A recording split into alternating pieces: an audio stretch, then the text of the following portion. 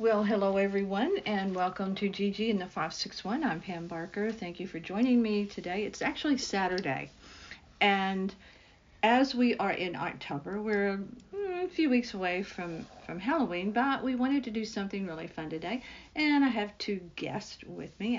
Gary is back with me today. Hello, Gigi. Hi, and also Cate. Hi, Cate. Hello. The reason that we're here today is because Gary and Cate did a very fun project today. And actually, it was a little bit labor intensive, I think. It was a bit laborious in a way, but it was very fun. And they have finished it pretty much. It's a cookbook, and it's called Hocus Pocus. It is the unofficial Hocus Pocus cookbook. So, what do you think? The book is really cute to look at. You know it is, and it's got the kind of a I guess a Harry Potter Halloween theme, Mm-hmm. and all the recipes are kind of done in that genre. Mm-hmm. And so we decided to go through and find one recipe that Cate and I could make. And Cate, what did we decide to make? Cake pops. Cake pops, that's I had to right. think for a moment. Cake pops.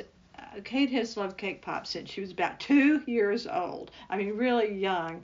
You started loving cake pops, and you can buy them, of course, already made. But this cookbook is really pretty cute. As I thumb through it, they have a snack board for your party. They have a mocktail that looks actually very tasty.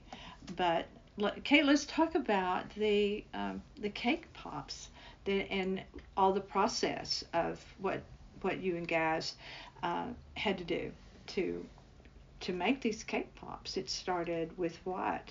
So, we took some cake. It was like a cake mix. Mm-hmm. And then, it's like how you make a regular cake. Mm-hmm. So, you put in a bowl, you add some eggs, and then you mix it up. You put it into what is it called? It's like the pan. The pan. The cake pan. Yeah, the cake pan. And then you put it in the oven, and it comes out a cake. After that, you crumble it up into a bowl. Oh yeah, you had to make the frosting as well. The sifting was kind of hard because we had to add a whole bunch of powdered sugar. A lot. So yeah, the sifting was pretty hard, but we got it all done. And so as I was saying, you take the cake, you crumble it into the frosting, and then later you pick up the, I don't know, it's like the batter. Yeah, the batter. Kind of. And then you put it into a ball. You roll it into a ball. You put them on like a little sheet like you would with cookies, but instead of baking them, you put them in the fridge. And it took a while to cool because it takes like 1 to 2 hours. And so you put it in the fridge, and after a while they should be hard, so then you can melt chocolate and you dip them in the chocolate. But there was a little bit of a problem. The chocolate that we got, it was when we finally got done microwaving it, it came out not the best consistency. Yeah. It was, let's just say, not the best consistency. It was a little bit too chunky, so if we tried to dip the cake pops in, it wouldn't really stick that well. Yeah. So Gaz went to the store and got some more of that melted chocolate, and we melted it, and it came out perfect. So we tried to dip the cake pops in, but one tray it was good, but the other one, it kind of like it. I don't know. I don't honestly don't think they were that. I don't think we cooled them long enough. So we put them in the fridge to cool more. And after you dip them in the chocolate, you put them back in the fridge for them to cool more. And yeah, then after you're done, you have cake pops. Well, I think what you have to do is really follow a recipe. And you're right, because the chocolate really did not turn out right because we couldn't find the melts, the official chocolate melts. So they were called, the chocolate looked like they were in the same kind of container as melts, but they were called something else. I can't remember now what it was. Yeah. But you really do have to stick to the recipe. It's like, make sure the cake has cooled completely before you mix in the buttercream frosting.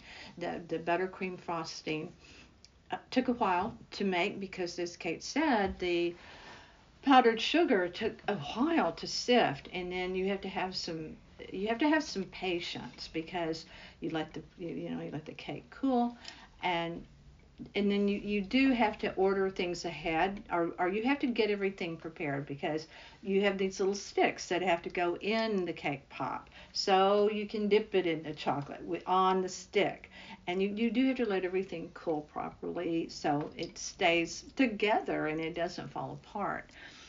But it was fun to watch you guys do it, and I think this little cookbook has some other fun recipes like the homemade marshmallows that we talked about. Yeah, I saw those. They look delicious. Yeah. And this cookbook is by a woman named, you get that under the light, what's her name? Bridget Thorson. Yeah. Is it Thorson? Yeah, that's close. Yeah, but every step in the recipe matters a lot because if you miss one small step, even one small step you skip could end up with a ruined recipe. Like if you forget baking powder, it it won't bake properly. Mm-hmm. I'm not that much of a I like to cook, but I don't really know everything about food. Well, no one does, and as we talked about earlier, cooking is messy and it does take time, and you have to be patient. You really have to be patient. But if you're interested to check out this unofficial Hocus Pocus cookbook, and you're going to have a party maybe for some young ones or not even oh so young, this cookbook is going to be fun for anyone to really do things for any kind of pre-Halloween or Halloween party, or give it as a gift. Instead of giving candy, here's a cookbook. Yeah, like the kids come up to your door like, "Hi, we don't have candy, but here, take a cookbook." Yeah. It says 50 fun and easy recipes for tricks, treats, and spooky eats, inspired by the Halloween classic. Yeah, there's a little cat on the front. The cat reminds me of my own cat, Luna. She's really cute. She is very cute, and cats are perfect for Halloween. They're perfect for and we did decorate because you get into the spirit. You don't just get in the kitchen and throw things together. Yeah. You just make it into a thing. We do around here. We had all sorts of Halloween decorations around all the cooking that was going on, and that was kind of fun. Added a little bit to it. By the way, I did misspeak in the beginning because it is really nothing to do with the Harry Potter or anything like that. Okay. This is, it just says this is not associated or authorized or approved by the Walt Disney Company. Oh, okay. Or any other owner of rights in Hocus Pocus. Oh, the Hocus Pocus movies. Right. Oh, so okay. it's more about Disney. Okay. All right. Okay. But it's unofficial, so they're good. Right. Okay. Well, it was really fun, and we have quite a few cake pops in there, so we will be sharing. We will be sharing cake pops, I'm sure, with others. I can't wait to have mine. Mine has no sprinkles. Mine is just chocolate, and the cake, the actual mix, is vanilla. I think you could probably substitute your favorite cake. I'm not sure why it would matter. The flavor of the cake, I don't know, because it's odd to me to mix the buttercream into the cake instead of putting it on the cake. I love buttercream frosting. It's so yummy. I think that's how they got the consistency to make the round they call it the consistency of sand. It's the glue that Right, holds it together. exactly. It's the glue that holds it together. It is. So anyway, you guys did a great job. So kudos. Thank you, Gigi. Thank It you. had fun, and thank you, Kate, for helping. And You're welcome. we did, it was great to team up with you. You did make a great team in there. You worked very well together. So anyway, everyone, Gary will be writing about this. He will be doing a review. And we have photos to go along with the review. So look for that as well on northpalmbeachlife.com. As always, these podcasts rest there as well as 20 other platforms: iTunes, Spotify, Pandora, and Amazon. So you can find these podcasts anywhere. We're out there, and we know you're out there because we see you on our map, and we love seeing you from all over the world, listening in, lending your ears to what's going on here at Gigi and the 561. Don't forget, plug for Gary. He also writes for Splash Magazine Worldwide and All Things Cruise. Subscribe to this podcast. You don't want to miss any of them. And also our YouTube channel, northpalmbeachlife.com. Gary puts a lot of videos out there. It makes it easy for you. Even the reviews, the reads, they're short, they're sweet. There's a search bar, so you can search for things you may want to read on the website as well. When you see Gigi in the 561, it's prominently displayed. You can click on it, find all of the podcast and even all of the interviews I have done with accomplished and fascinating people. So there it is on our Saturday. It's a cooking kind of Saturday. Thank you, Gary. A cooking Saturday. Yeah. Yes. And thank you, Kate, for being my guest. Our pleasure. Thank you. On Gigi in the 561. I'm Pam Barker. Stay with me.